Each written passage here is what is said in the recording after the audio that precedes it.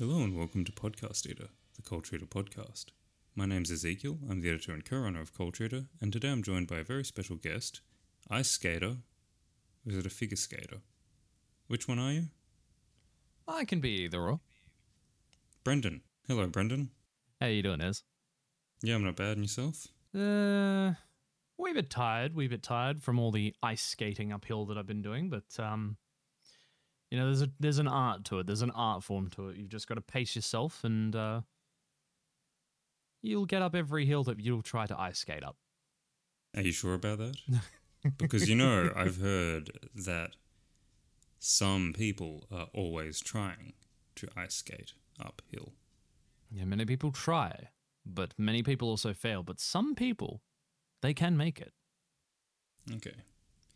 So, we've got you on here for a reason today. Mm-hmm. Because outside of your world record smashing, game-changing ice skating, you're also a fan of films. I would dare say I'm a fan, yeah. Of the 90s variety. Oh, I do love me some 90s films. Do you also love 90 films? I think it's a substantial amount more than 90, but, Well, at least 90. At least, give or take. So this has already gone on far along enough. So yeah, we've got you on here for a reason. And it's funny that you are an ice skater because we're going to be talking about Blade. But because you ice skate on blades. I knew you'd try and tie those two together somehow. Well, it's better than tying your laces together, am I right? Anyway. Look, this is your fault, right? So you tell us the plot. Just give us a nice, neat summary. All right, well. And we're talking about the plot, not Chris Christopherson's music career. Damn. Okay, so basically the movie starts with a woman who's just giving birth. She unfortunately passes away in hospital and gives birth to a boy. We don't know his real name, but turns out that this woman actually got bitten by a vampire before she gave birth. So that boy would eventually turn into the man known as Blade or Daywalker. So essentially he's got all the same strengths as a normal vampire. But because he's a Dhampir, which is basically he doesn't have their total weaknesses, which means he can go into light. He doesn't have bloodlust or anything like that. It's mostly helped by, I think, some sort of drug. I can't exactly remember that particular part, but he essentially goes on a whirlwind adventure by hunting demons, essentially. So No, he's hunting. Wow, you really don't remember this film, do you? I do. That's essentially what he does. He ends up going after a bunch of vampires. Yeah, not demons, vampires. Oh, not demons, vampires, but yeah. He has a silver resistance. Mm-hmm. The bloodlust is controlled by a fantastic drug. Yep. Which he pays for with using watches. He still ages. He is not immortal. He's not totally immortal, but yeah. Yeah. So, yeah, Blade Bladington, which I believe is his real name, is... Yeah, so I only saw this a few weeks ago and I'm already struggling. Oh, man. I think I had too much hummus earlier. Anyway, so, yeah, Wesley Snipes plays Blade, and Blade hunts vampires. He's trying to hunt down every last one of the vampires. He is sort of half vampire. He has bloodlust. Because he's half vampire, he has many of the strengths, few of the weaknesses, but he still has a bloodlust, which controls using a fantastic drug. Yeah. Chris Christopherson rescued him when he was younger, and then they formed a dastardly duo that goes around hunting vampires. Anyway, so Blade managed to save a blood scientist or something who got bitten, and And they kind of save her, sort of. Well, Blade does, and so does Chris Christopherson. Yeah. You know, I'm just going to refer to them by their names. Stuff it. It's so much easier. Wesley Snipes and Mr. Christopherson. Meanwhile, in the vampire world, the old vampires are just basically old money. And vampires that were not born vampires but turned vampires are kind of new money. And new money wants to change the ways and rule the world. And old money is like, you know, No, you can't do this. We have to uphold the order and stuff like that. So, by the way, racism allegory. yeah. Yeah, so there's stirrings going on there.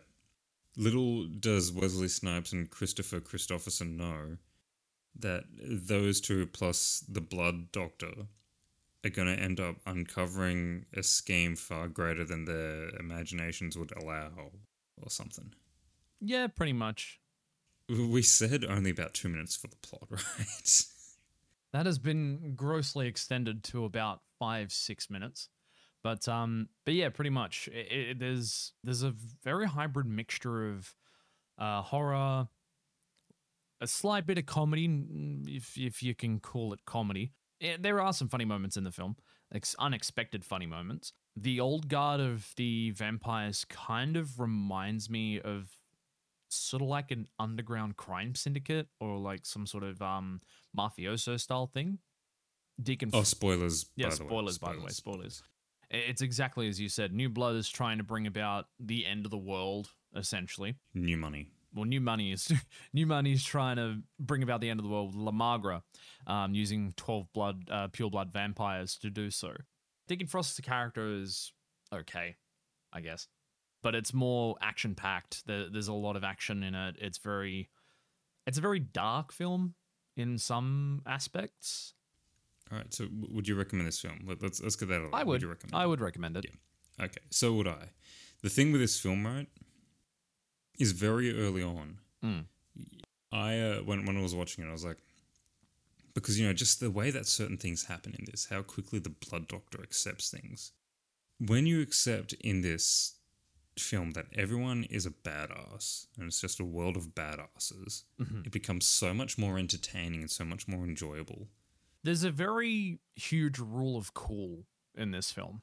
It's not even so much that, but like you just have to kind of like it makes it more enjoyable because the film is definitely flawed in a lot of ways, but it's definitely also like everyone is just trying to be badass because everyone is a badass in this world, so everyone has to be badass. The Blood Doctor just accepts things, you know. It's just like, I've just been kidnapped by this stranger. There are vampires, right? And this and that and the other, and I've been bitten by a vampire. And she's like, okay. Right, whatever. Sorted, you know. So yeah, Blade hunts vampires. And he does it with the help of Chris Christopherson. Chris Christopherson. Yeah. Look, Whistler. Chris Christopherson. He never whistles in the film anyway. Chris Whitler Wistofferson. I don't know where. So let's talk about the good. The action is serviceable. Very serviceable. I said let's talk about the good. Let's talk about the good, not let's talk about what is acceptable. You know something about this film is that in parts it does feel like, you know, the plot is just to get to the next bit of action. It's just in service to the action. In some parts it doesn't. It feels more balanced. Some of the CG, well, a lot of CG, while certainly aged, is still pretty interesting, like how vampires die, because Blade cuts him with a silver sword or something. Silver-coated sword, I think it is, yeah. He cuts him with a blade-coated sword. And they... Like, the way vampires die, they hit the ground, they turn to ash. And it's generally really quick stuff, and you can see it hasn't aged the best, but it still looks good. Yeah. For what fits in the film. The CGI blood does not look good. That's fair to say, isn't it? That's very fair to say. I mean, I totally agree. Some of the CGI hasn't really aged well, and there were a few movies, I suppose, around this time, 1998, where CGI was actually a lot better. I assume it was mostly down to budget constraints and time and stuff like that, but some of it looks good, some of it doesn't look so good at all. And that also reminds me of a deleted scene in the film as well, where the antagonist Deacon Frost ends up I think he ends up becoming La Magra, and he turns into this big, like it hasn't been fully fleshed out in CGI yet, but it just looks like the pre-production stuff looks horrid. He turns into this like big massive blood clot sort of bubbling blood thing, which is really freaking weird. Isn't it like a blood tornado or something? Something like a blood tornado, yeah. And I'm like, why? I guess we should explain. La Magra is the vampire god. Yeah. So anyway, yeah, no, like originally, yeah, he was going to turn into a blood tornado at the end, but they scrapped it because they couldn't get it to look right. Which is probably for the benefit of the entire film. I don't know. I think it would have been great. You think it would have been great?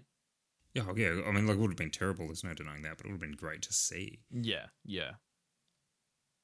How is Blade going to kill a blood tornado? By kicking some needles into it. Anyway, yeah, so look, the film's shot well enough. You know, generally there's space where there needs to be. All that, you know, it's pretty serviceable in that regard. You're not going to get anything amazing. A lot of the action feels pretty grounded as well. And, you know, the action beats generally hit at the right moments. The dialogue's fine. Like I said, you know, you treat it like it's a badass world. A world full of badasses, and it's so much better because of that. But like, yeah, a lot of the dialogue, a lot of speaking like this. Yeah. To kill a vampire, you have to kill a vampire. Gotta sound edgy and cool. Stick a stake in a vampire's heart, and it is sure to die. You know, that kind of thing. How do we know they're not a vampire? We don't. Snake! Anyway, oh, wait, no, hang on. That's... Different thing, yes. Different thing. Also, yeah, Colonel Campbell didn't sound like someone who doesn't know how to sound badass. Like, things move at a pretty snappy pace. There are certainly pauses here and there. Tension works well from time to time. Sometimes it doesn't. But why don't you talk about it? I don't want to talk. I don't, because I'm guessing you're probably running out of things to talk about. No, because I just realized I'm dominating. And I was like, I don't want to dominate this. Well, I suppose in terms of character design and set design, most of the sets look really nice. The design for Blade obviously looks like a badass. He's got his he dons himself in all leather. He's got a leather vest, leather trench coat. He looks like a badass, like very similar, I think, to his comic book iteration. Deacon Frost as a major antagonist, he doesn't quite fit for me. He doesn't seem to bring across that same gravitas. Like, well, he's more of a scheming sort of antagonist, but he just doesn't. He doesn't do it for me. He doesn't have that sort of same gravitas as Wesley Snipes does. But obviously, I'm comparing apples to oranges here. With Wesley Snipes, he's just so edgy, so dark, and it works really well for the Blade character because he is, for all intents and purposes, a very dark, stoic, in parts character. Do you think that maybe it also didn't help that because in the comics, Deacon Frost is like some old... Yeah, in the comics he's a very old guy instead of a younger Deacon Frost that's portrayed by Stephen Dorff. But in the film he's a 90s boy band. I see you were using that joke. No, you've never used that. You've never used that joke before. Wait, did I? Wait, hang on. No, wait. Was it used in the previous episode? Because now I can't remember. 90s boy, like you've used that joke before. Oh yeah, it was too. It was too. Oh yeah. Yeah, no. Oh, you'll see that's how memorable it's a very Batman similar. and Robin It's a very is. similar theme throughout most 90s films. Every antagonist looks like boy band. 90s No, boy Robin band. didn't look like a boy. Robin wasn't an antagonist. Well, not an antagonist, but there's at least a character that gives off that vibe. Yeah, because like that was the style at the time. Yeah. What is the style of the time? Look like You boy don't even know bands. what you didn't even know what I made reference to, and I'm so much happier about that. Yeah, so Deacon Frost looks like a '90s boy band, and that was obviously that if you went to this film and you just saw like some old white dude as the antagonist, you'd probably be going, well, it's a wizard, not a vampire. Mm. So he kind of fits. He kind of fits the whole what they're going for is like the old money, new money, racism allegory. It's not racism, but it is. I see it as more as like the old money is basically like all the old heads of the crime families, and Deacon New Money is essentially like, I'm going to take everything over and destroy everybody and destroy the world while I'm at it. So it does have that feel of a somewhat gangster film. No, it doesn't. It really doesn't, don't you think? No, I don't. I don't think it feels like a gangster film at all. I get what you're saying. I understand. Well, what there's you're a saying lot of perfectly criminal well, types that are portrayed within the. Well, that's probably where I'm getting that sort of connotation from, I suppose, because a lot of the vampires are basically portrayed as criminal types. So. Yeah, no, that I agree with you, but yeah, no, it definitely yeah. doesn't. Anyway. Yeah, no, look, he's all right. He's not exactly the greatest in it. He serves a purpose. Yeah. And the purpose works. The action's generally fine. It's not. It's kind of quick paced, but also kind of not. It doesn't necessarily feel silly. It does feel silly in parts, mostly due to some off-the-cuff lines and some questionable action. Yeah, but like otherwise it's generally pretty alright. It does what it needs to do. It's a very fun romp if you kind of turn your brain off for a little bit and try not to follow the story as much. That like there is a plot, as we've discussed, and it's not. I think we've already sort of. It's not anything special. No. Well, I mean, it works.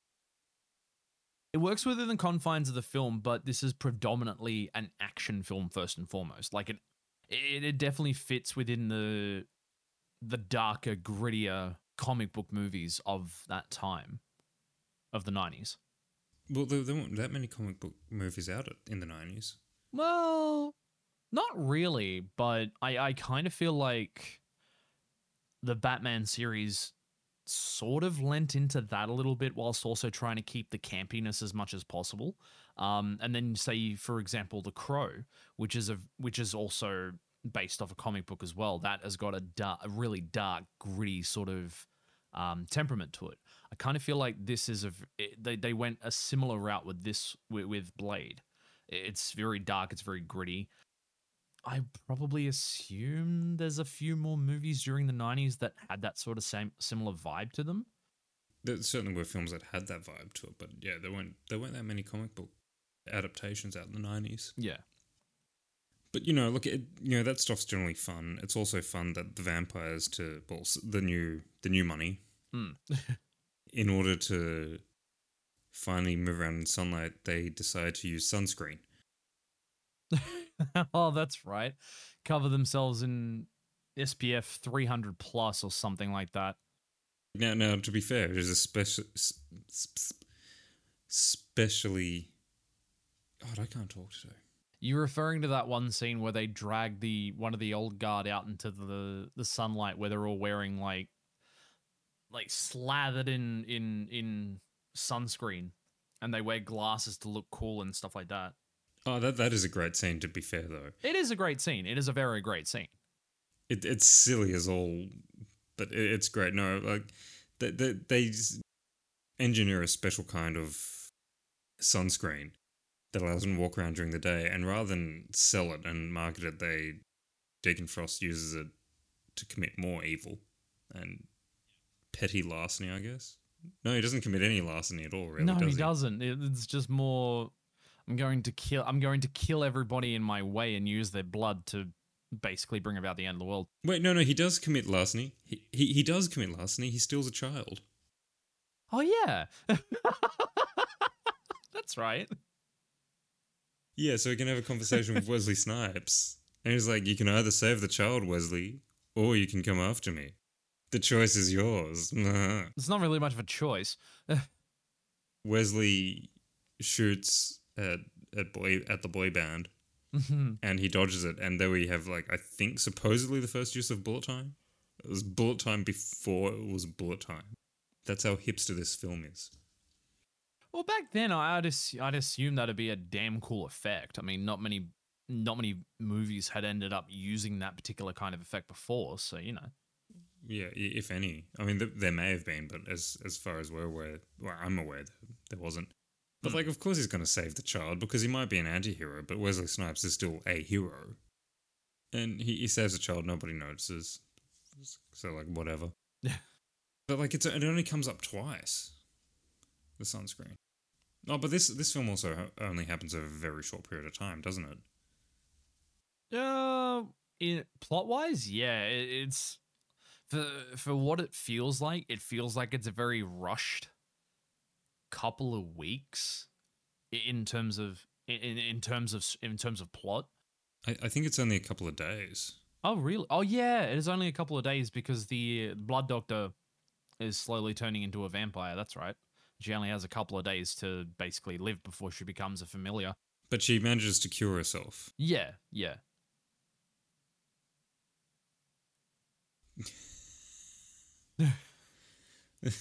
What is this film, really?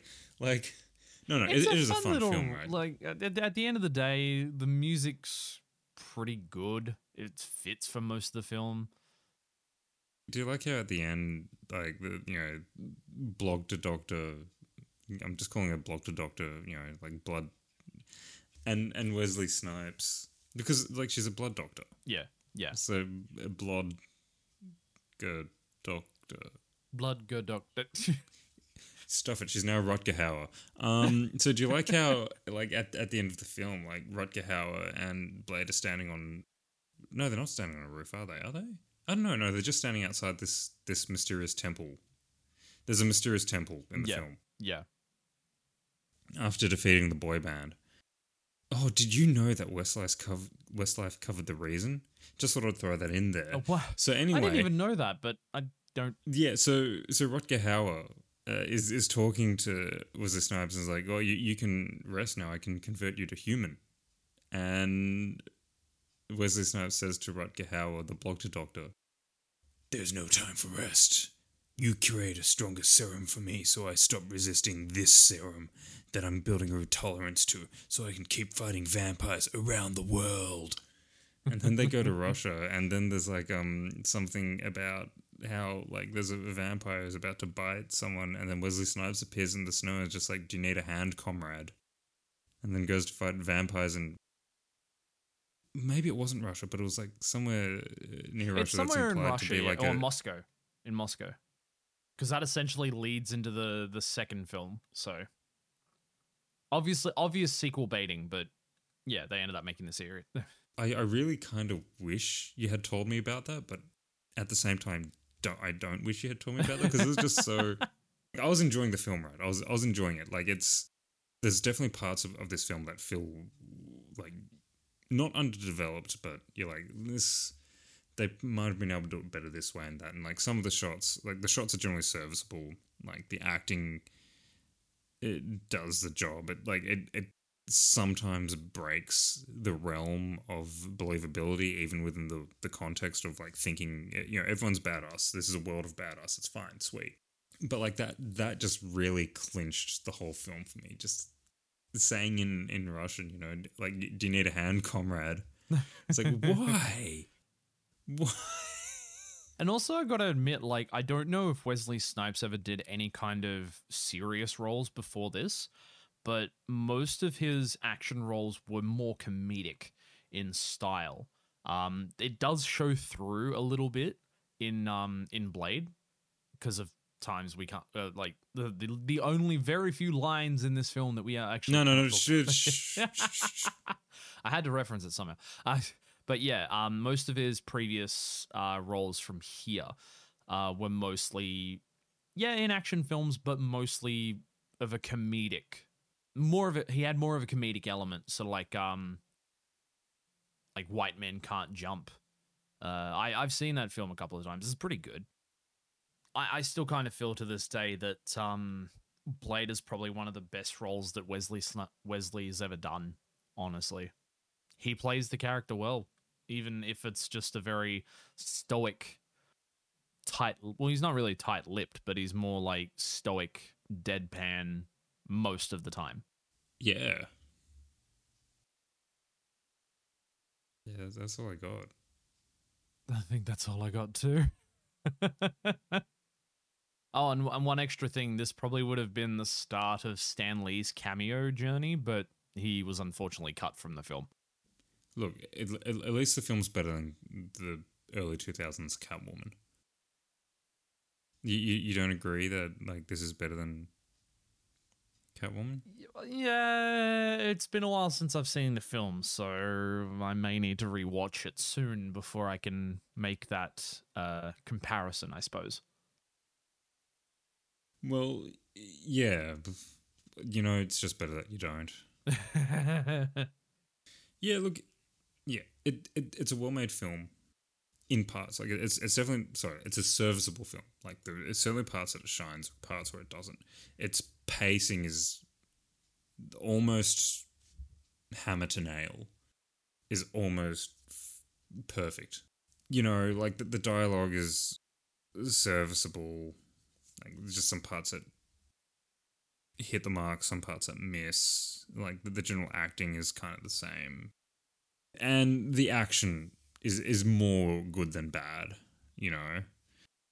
It's a fun film. Just shut your brain off for a little bit. Try not to follow the story as much as you normally would. And no, the plot's fine. The plot, like the story actually works. Again, if you treat everyone like everyone's a badass. Pretty much, yeah. You know how that cop early on dies? Yeah. Because that cop wasn't able to be a badass, is just trying and failing to be a badass. That's why he dies. Ah, that makes a bit more sense, yeah. There's one thing this film does better than so many others. Oh, yeah? Just want to clarify this, and I forgot to mention this, so I was meant to mention this earlier. So, the origin story, it gets so much of the preamble out of the way in such a short amount of time. Actually, yeah, you're right. Because all it is at the start of the film is literally Blade being born, his mother dies, and then you see Blade. So you see Blade then. That's a weird way of putting it. And then you see Blade, quote, now, end quote. And it's very short, straight to the point. Other movies do end up taking a long time to explain the preamble behind the character's beginning, essentially. But it does it in a very quite compact and nice way. It tells you so much of what you need to know straight off the bat. Blade was born as his mum died. Fights vampires. Anyway, thank you for being on the episode. I'm going to take a nap. Thank you so much for having me. You enjoy your nap. I will. Good.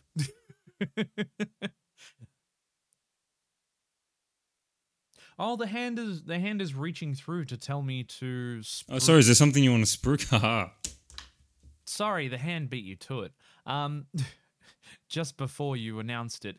So I stream on Twitch every Monday, Wednesdays, and Fridays, from 6 p.m. Australian Eastern Standard Time or Daylight Savings Time, whenever you listen to this podcast.